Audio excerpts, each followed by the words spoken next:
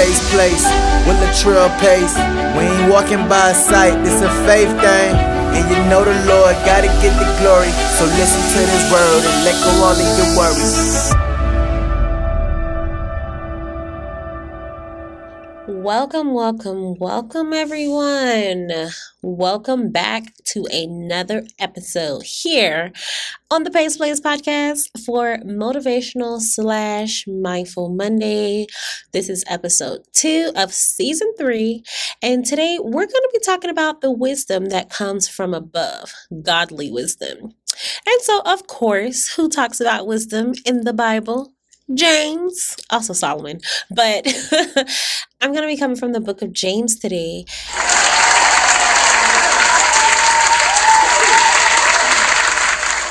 And so we're going to be digging into James chapter 3, verses 13 to 18. And so pull out your Bibles, okay? Or pull it up on your phone, on your app. It doesn't matter. Pull out your drinks, okay? I have a Diet Coca-Cola over here, and it tastes so crazy. Like, y'all know that Diet Coca-Cola tastes like they put Splenda in it. Like the Splenda taste. I don't know if it's just me or what, but that's what I taste. But that's my drink, okay? I got a Diet Coca-Cola over here, so you guys pull out your tea, your coffee, whatever you have, and let's get into this word. So, James chapter 3, verses 13 to 18, and I am reading it in the King James Version, and it says, "Who is a wise man and endowed with knowledge among you?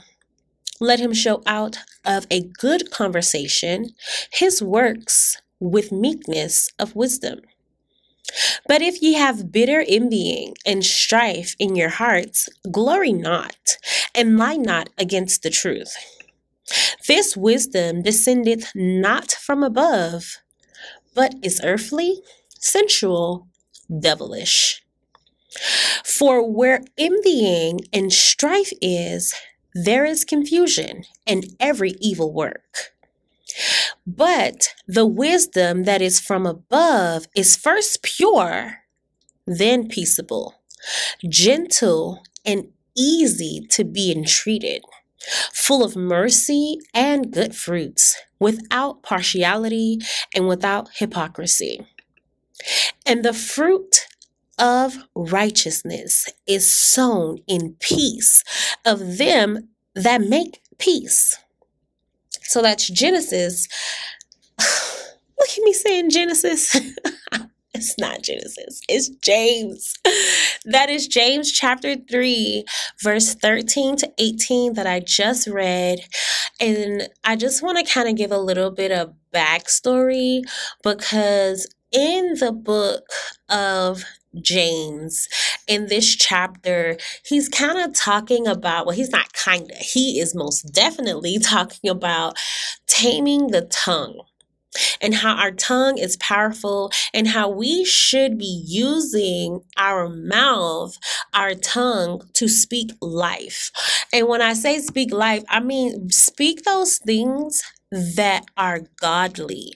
Speak those things that are kind, right? Unto people, even unto ourselves. Like, we have to speak blessings over ourselves and over other people, and not curses, because the same proceedeth out of our mouths at one point, curses and blessings. But James tells us that that should not be. It shouldn't be like that. The only thing that should be coming out of our mouths is life. It is to encourage, to uplift. And so we get to verse 13, and James is saying, there's something that can help us to use the tongue properly. We can use our tongue properly if we are wise, and if we are aware of the times that we're living in. We live in the end times, and I'm not going to get all into end time situation, because that would be like a whole nother podcast. But we are living in the end times. And in such a time We simply cannot afford to use our tongue improperly. Like, for instance, to undermine one another or to disrespect one another. Like, we simply cannot afford, because the day of judgment is so close, and we don't know the time nor the day, okay? But we are in the end times. And in these end times, we have to be wise and understanding. We have to be able to discern the people who we deal with and learn how to speak those things out of a wise and understanding heart and from a place of humility, but ultimately love. So that is why the question sounds, who is wise and understanding? When we go back into verse 13, he literally starts it off with, who is a wise man and endowed with knowledge among you? The prophet Hosea, he actually speaks on this same thing in the book of Hosea, chapter 14, verse 9. And I actually want to go read it because it's so amazing when we can see Old Testament reference to what we're reading in the New Testament. And so it reads, Hosea 14, verse 9, who is wise? And he shall understand these things. Prudent, and he shall know them. For the ways of the Lord are right, and the just shall walk in them. But the transgressors shall fall therein. But Hosea starts off his verse with, who is wise? It's the same thing that James is saying here. Who is a wise man? This chapter is talking about a plea to return to the Lord. Like, he's pleading with the people to be wise, to be understanding, to be able to walk in the ways of the Lord. Like, God's ways result in a world that is full of peace under the rule of the Lord Jesus. Wise and understanding is he who learns from the ways of God and then applies that to his life. And I find that to be so amazing, because when we look at scripture, we can't just go based off of what we're reading. We have to have some type of real life application. We can learn from the past of God's people on how we should live today. We should learn that when we read Bible scripture of Old Testament, of the children of Israel and everything that they did wrong, it should teach us what not to do and how to move forward in doing the right thing. Because even though the people, the children of Israel, were not living up to God's standards, he still sent a prophet time and time again to tell them how they should be living and what they should be doing. And even in that, we can learn from that. We can see the correction of God in the ways of the children of Israel back then. But isn't it the same thing for us? It's so interesting because David also let us know in Psalms 107, verse 43. And it says, whoso is wise and will observe these things, even they shall understand the loving kindness of the Lord. But the question is, who is so wise and will observe these things? It seems that James was actually pondering on these verses as he was writing his own book. That he asks the question, and it means not that everyone is wise and understanding, but that he would want to appeal to the few who are wise and understanding. In Israel, there was mention of only one tribe of which could be said is wise in understanding the times. And we know that that's the tribe of Issachar, that God gave them the understanding of times to lead the people in prayer, to allow the people to know that it's time to pray. It's time for Passover. It's time, like, this is what hour it is. You know what I'm saying? So he gave them the understanding of time. If you understand that we live in the end time, then you also know that it does not come down to the words that we speak, but it's about behaviors. It's about a good behavior and the gentleness of wisdom. We have to start moving in wisdom, being able to righteously discern the things that need to be judged here in this earth. Such a conduct has got nothing to do with powerlessness, but on the contrary, with powerfulness, because we are powerful in Christ. We have the authority in Him as long as we are abiding in Him. We never want to break off and feel like we can do it on our own, because it's just not possible. The thing about it is that it's only a spiritual power. It's not natural. The power that we have in Christ is only spiritual. It may manifest itself in the natural, but it's not a natural strength that we have. You see that in the perfecting life of Jesus, as He walked this earth, we can all see that His life was a spiritual life. And what He came to do was to save the spirit of man and take back what was taken from us in the beginning. So we can learn from Him. It actually is so interesting because Jesus tells us in Matthew chapter 11, verse 29, to take of my yoke and learn of me. Take my yoke upon you and learn of me. If we learn from Him and practice that in our lives, we will be an encouraging example to others.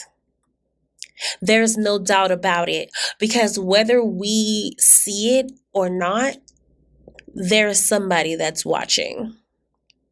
There is somebody that's looking at your life and saying, man, she's a true believer. He's a true believer. Or they can say, man, they're such a hypocrite. This is why I don't like church folk, right? Like, it can go both ways. And this is why we have to walk by faith and not by sight. We have to walk in the wisdom of the Lord. And it's so interesting at this word wisdom. I actually want to read the definition because it's just so imperative that we really get what this wisdom actually entails. It's a supernatural, supreme intelligence, such as belonging to God, the knowledge and practice of the necessity for godly and upright living.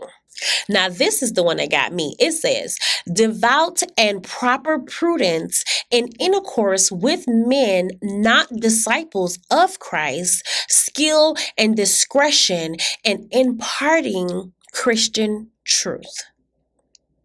So when we come into contact with people who are not believers, we should have the skill and the discretion, the wisdom and the understanding to impart the truth of the gospel to the unbelievers. We should be able to speak life. And it goes right back to what James was saying in the beginning of chapter 3 about being mindful of the things that we speak with our tongue. James says nothing of that will happen, right? We will not be endowed with the wisdom from above. We cannot speak life if you have bitter jealousy and selfish ambition in your heart. In verse 14, it says, "But if ye have bitter envying and strife in your heart, glory not and lie not against the truth." If we are envious, if you are begrudged against another person to have something because you don't have it, and you yourself want it, right? We desire being covetous of what other people have. That goes for both material and immaterial matters.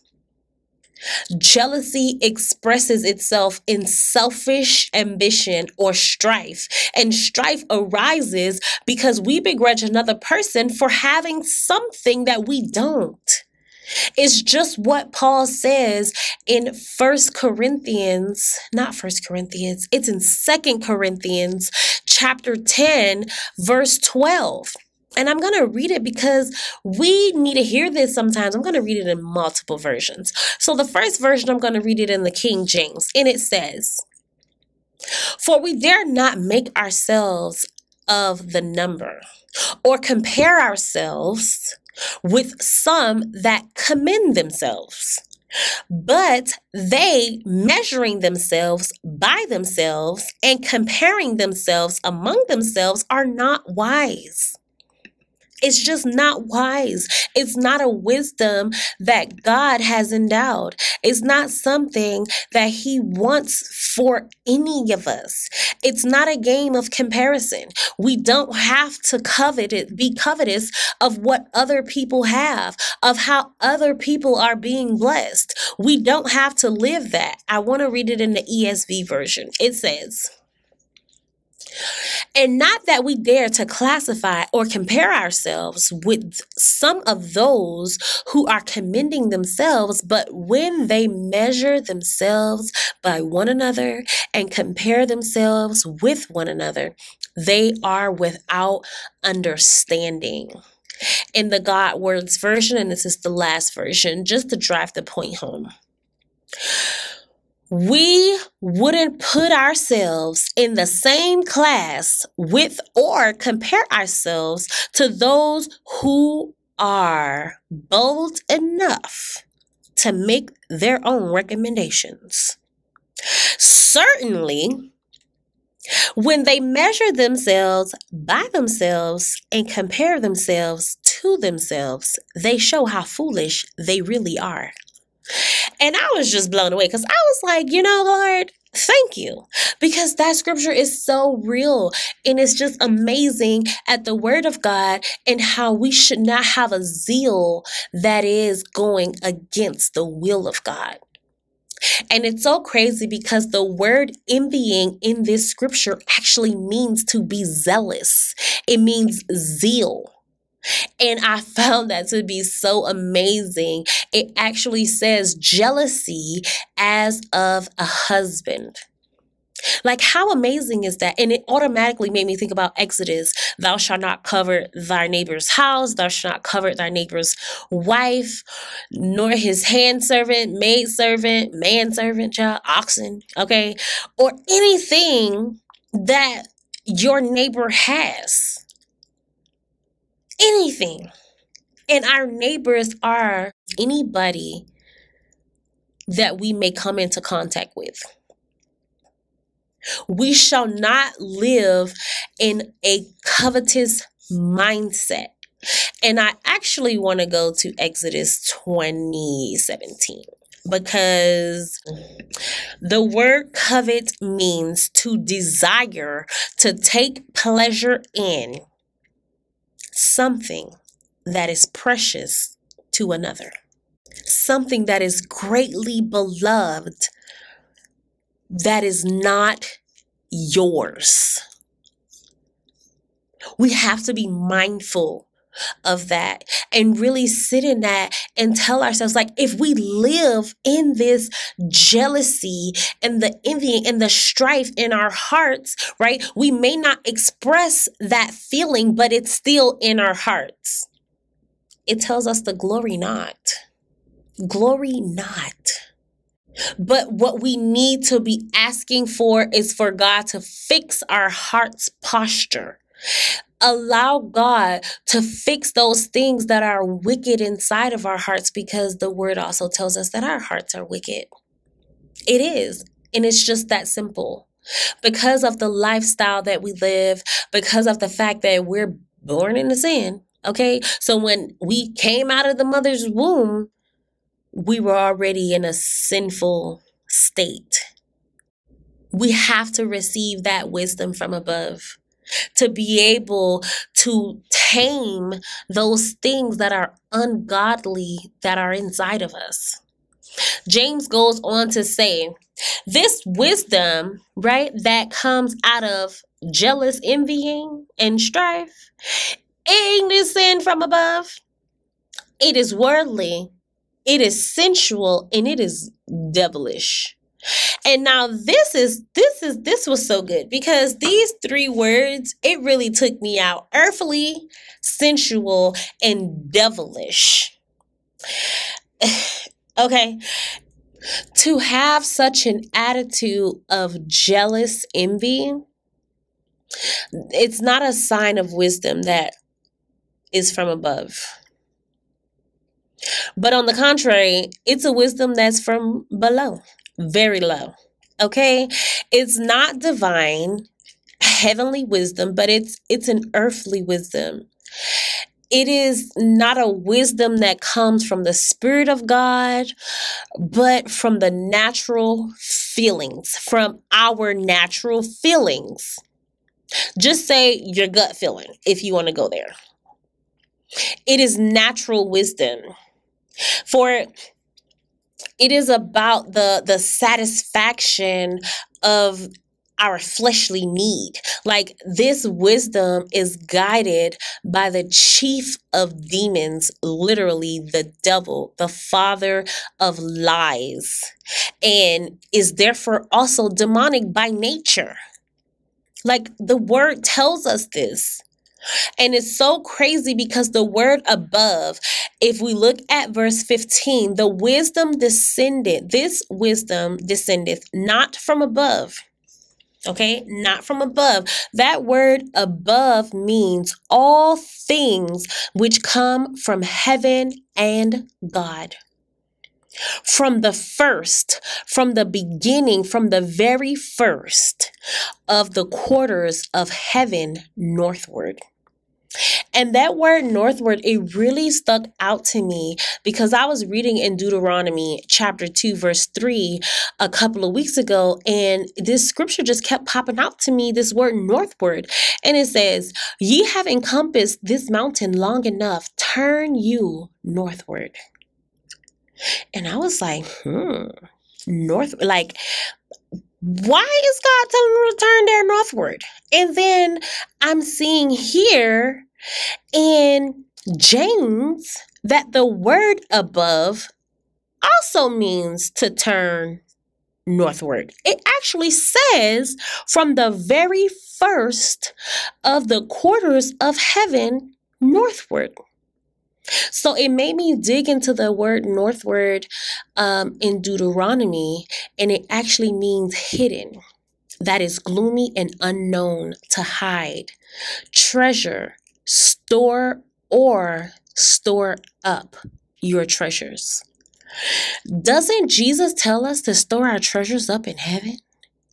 So the word northward actually means to store our treasures up in heaven, and heaven is also a hidden place, and it's also the will of God that we do not know. So not only was the children of Israel encompassing Mount Seir around and around and around again in a circle over and over and over again, until God said, turn you northward. When we are moving in the will of God, He will turn us and He will give us direction in the ways that are hidden to us, but God knows them because it's stored up in heaven. The ways of God is from above. And I found that to be so amazing. It is absolutely amazing. And when I just see that, the correlation of the word of God between Old Testament and New Testament, it like warms my heart. It literally like warms my heart, and it just makes me continue to seek after Him even more, because what more can I find in your word? Like, what more can you show me? Like, allow my eyes to be open to catch little things like this. And I found that to just be absolutely amazing. In the word northward, being the quarters of heaven, it is actually the will of God that we can only see through the stained glass. But once Christ comes back, we will know and be able to see the full glory and plan of God. Hallelujah. Hallelujah. So while we're still here looking out the stained glass, seeing partials of the plan of God, we need to be storing our treasures up in heaven. We need to be being led by the Spirit, even though it may look gloomy. It is unknown. It is hidden.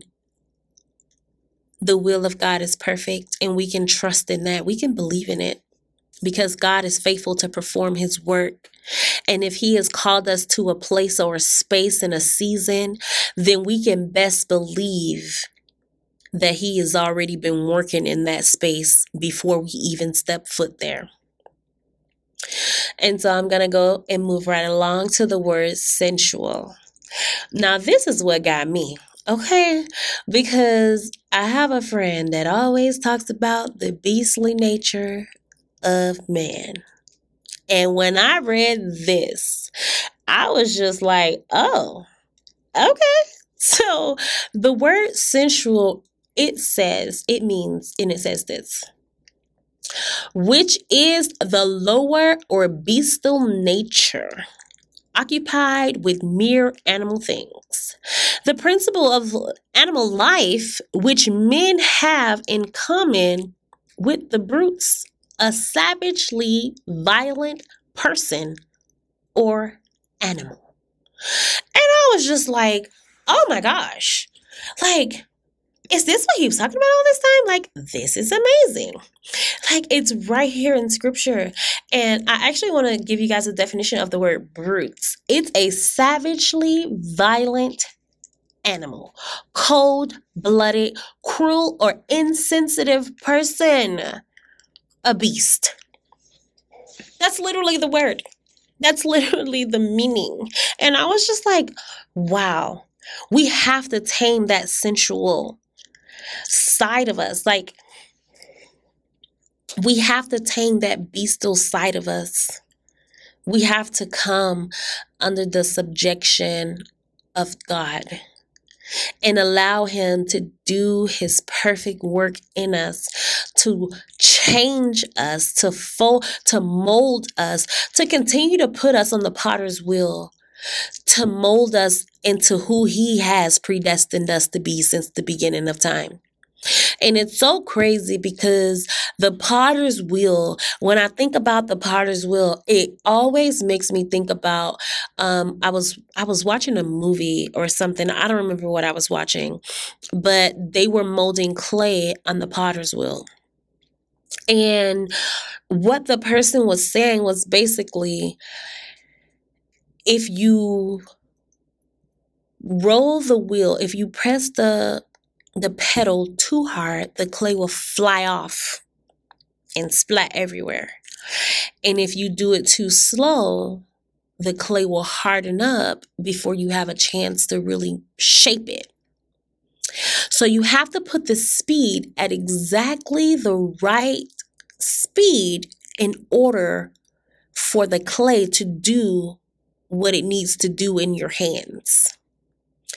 And as the potter is molding that clay, if it starts to feel dry and cracked in certain areas, they have a little bucket of water next to the wheel where they can grab some water, scoop it up, and throw it like all over wherever it is, wherever they need it, to continue to mold and shape that clay out into the shape that they wanted, that they intended to have it.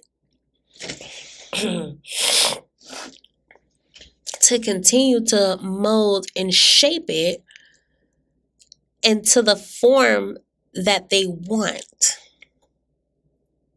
And I found that to be so interesting. When we continue to sit on the potter's wheel, God continues to mold us. He continues to shape us.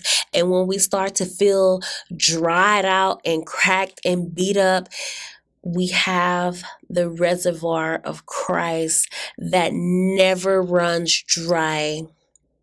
We have the living water that we can drink from and never thirst again. How amazing is that? Like, God is amazing. And in staying on the potter's wheel, he's then shaping and molding us and taking those things out of us that does not belong. This bestial nature, to be preoccupied with animal things, to live a savage, violent life, that is not the life that God has for his people. And so as I read verse 16, it says, "For where envying and strife is, there is confusion in every evil work." We can see that in the consequences of jealousy and strife and selfish ambition, envy and self-seeking cause nothing but disorder and confusion, and a practice that shows all kinds of evil. It literally says in every evil work. So, I mean, who knows how many there is? I don't even know. It's just like, what? Like, every evil work? Yes, every. Because it goes opposite. It goes against what God says. So if it's not for God, it's against God. And that's the part that it just took my mind on a whirlwind when I kind of just sat and just read this scripture time and time again. Like, I read it over and over and over, because it just kept hitting me in so many different ways that if I operate in jealousy of others, if I operate in selfish ambition and self-seeking, it causes nothing but disorder. And we know that God is a God of order. And so if this is causing disorder, it's because it's going against what God is. That means that we are not operating in the will of God, but we're operating in contrary to his will over our lives. We have to be mindful. But the wisdom that is from above is first pure. I love that. It is first pure. It is possible to hand in and condemn that wisdom that is earthly, that wisdom that is sensual, that wisdom that is not of God. It is possible for us to condemn that wisdom and then replace that with being guided by the wisdom that is from above. That means that you look to Christ, who is the wisdom of God. And we know that because of what Colossians says, what Paul writes about Christ, that he is the wisdom of God. He's literally presented to the Colossian church as the wisdom of God. So therefore, there is no confusion where the wisdom of God is. There is nothing but good discipline and stability in faith. Because where the Spirit of the Lord is, there is liberty. And we can depend on that. We can count on that. We can believe in that because that is the sureties of God. It is first pure, then peaceable, then gentle, and easy to be entreated, full of mercy and good fruits, without partiality and without hypocrisy. I love the fact that James started off with the feature of being pure. The wisdom of God from above, it is first pure. James emphasizes that purity comes first. Purity is the most important because our God himself is pure. He is in no way connected to sin. And we can also read that in the book of James, that's in chapter 1. I actually advise us to read the entire book of James because it's awesome. When there is sin in our lives, we cannot possibly be guided by the wisdom that is from above, and there can neither be mentioned of the following of any of the other features here. If we first cannot be guided because our hearts are not pure, because we're connected to sin, then there is no peace. There will be no gentleness. It won't be easy for us to entreat it. We won't be full of mercy or good fruits without partiality and hypocrisy. Because purity starts first. If we confess our sins and become pure again, then there shall be peace. But we first have to repent. It's imperative that we stay in a posture of repentance. In 1 John chapter 9, it says, if we confess our sins, he is faithful and just to forgive us of our sins and cleanse us from all unrighteousness. Not some, but all. Only if we confess our sins individually or collectively. All types of unrighteousness will be cleansed from us. And just the confessing to our Lord and to our Savior that we have committed sin against him. We want to repent and ask for his forgiveness. Then and only then can there come peace. And I find that it's so amazing. It is so amazing how in the book of Matthew, the Sermon on the Mount. So the book of Matthew, chapter 5, verses 8 and 9. Blessed are the pure in heart, for they shall see God. Blessed are the peacemakers, for they shall be called the children of God. How amazing is that? This is how our Lord Jesus, he speaks about it at the time of the Sermon on the Mount, where on purity also follows peace. After purity, we have peace. After peace, we are also capable of being gentle, meaning that you will not seek to defend your rights and demand things for yourself, but you will handle everyone. And I mean everyone with loving kindness and with compassion. The same way that Jesus was moved with compassion for the people is the same way that we can move in compassion for everyone that we come into contact with. We can be reasonable, which means to be subjective, available, and correctable. We can base these things on our personal relationship with God.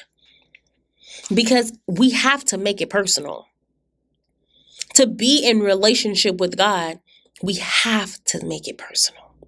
It is about being in right standing with God. But if you don't know God personally in your life, how can you build a relationship with somebody that you don't know? How can you expect somebody that you don't know to show up for you? How can you expect somebody that you don't know to do something for you? If we allow ourselves to be taught by the wisdom from above, we will be full of mercy and good fruits that will be visible in our lives. Because when we start to bear fruit, it will be visible, whether it's good fruit or bad fruit. And we can see that in the case of Jesus. When he walked this earth, he bore all good fruit. Everyone who has come into contact with him during his ministry, during his time walking here, their lives were changed drastically for the better. When people meet you, do they automatically see you as the child of God? Do you change people's lives by speaking life into them? Do you speak life into people's circumstances? Are you the type of person that gives an aura of peace, of purity, of gentleness, of mercy without partiality or hypocrisy? Like, are you that person? Are you unwavering in your faith? Are you being steadfast in the things that are of God? Are you moving in a capacity that is showing others around you the type of person that God has created you to be? We have to be unwavering in our faith, getting away from religion and getting into the Word of God. What does God's word say for you? When you read it, what is sticking out to you? Are you studying it? Are you being diligent in seeking? And finally, it says, without hypocrisy, which means that you do not have to pretend to be different than who you are. You ain't got to pretend to be somebody that you're not. It's so interesting because a hypocrite actually means an actor. To pretend to be somebody else that you're not. We don't have to live in that reality because that's a false reality, honestly. That's not the portion that God has for us. You can show all of that in the world and practice that towards others, but you got to do it from a real place. These features of the wisdom that is from above are the fruit of righteousness. Verse 18 tells us, and the fruit of righteousness is sown in peace for them that make peace. They come from righteousness. If they are practiced, they are sown as it is. These fruits can only be sown in peace. Peace is the motive to sow the fruit. And what does this fruit deliver? Peace. In Psalms 85, verse 10, it says, mercy and truth are met together. Righteousness and peace have kissed each other. If you make peace, if you are a peacemaker, then you will reap peace. We have to remember that the word tells us that we reap what we sow.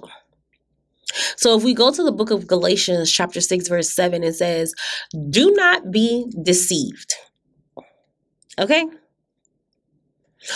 God is not mocked. For whatever a man soweth, that shall he also reap. And the thing about it is that we're always sowing. All the words you speak and all the deeds that you do are seeds sown by you. If your words and your deeds are inspired by the wisdom from above, you will reap a wonderful, fruitful peace in your life. But if everything that you speak with your tongue is negative, is hurtful, you will reap those negative and hurtful things. We have to be intentional with the things that comes out of our mouths. We have to continue to seek those things that are from above, that are godly. And so I challenge you all today with the question: in what way can the wisdom from above be effective in your life? Be honest with yourselves, but most of all, be honest with God, because He knows the heart of man. There's no place that we can go and hide from Him. It's just not possible. But in what way can the wisdom from above be effective in your life today? Because we're not guaranteed life tomorrow. We can't think about what tomorrow will bring. But today, in what way can the wisdom from above be more effective in your life? And with that, I'm going to go ahead and pray us out of here. And I just want to thank you all for joining me here on the Pace Place podcast for another episode of Motivational/Mindful Mondays. You guys go out and be blessed people. Walk in the potential of who God has created you to be and seek after that heavenly wisdom that is from above, that only our Lord and our Savior, Jesus Christ and God the Father can give us.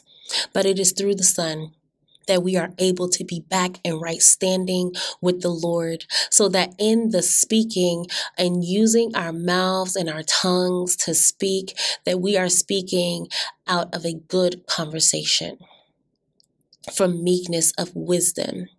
We are being wise and understanding in the things that God has called us to speak. We're not being envious in our hearts of any person in our lives that is not in our lives. And we understand that that wisdom, envy, and jealousy comes from the enemy. And we never want to be living in his will, but in the will of God at all times. And so I challenge you all today to watch what proceeds out of your mouth. Is it blessings or will it be curses? It's your decision, because ultimately we all have free will. So we should speak those things that God perceives as right in his sight. And so, most gracious and heavenly Father, we just thank you, Lord God, for this day. We thank you for another opportunity that you have given us, Father God, to just go over your word, read what it says, and apply those things to our hearts, Lord God. Apply those things to our minds, and most of all, Father God, apply those things in our natural, in the physical, Father God. Apply your word to our lives, Father God. We continue to thank you and praise you just because of who you are and how you continue to move on behalf of your people, Father God. How you continue to show up on behalf of your people, Father God. Even when it doesn't look right, even when it doesn't sound right, Lord God, you are always moving on our behalf. And I just continue to thank you and I continue to praise you because you are more than worthy to be praised, Father God. I speak blessings over everyone's life, Father God, and I just ask you, Lord God, to do what only you can do in their lives, Lord God. Continue to move on behalf of your people, Father God.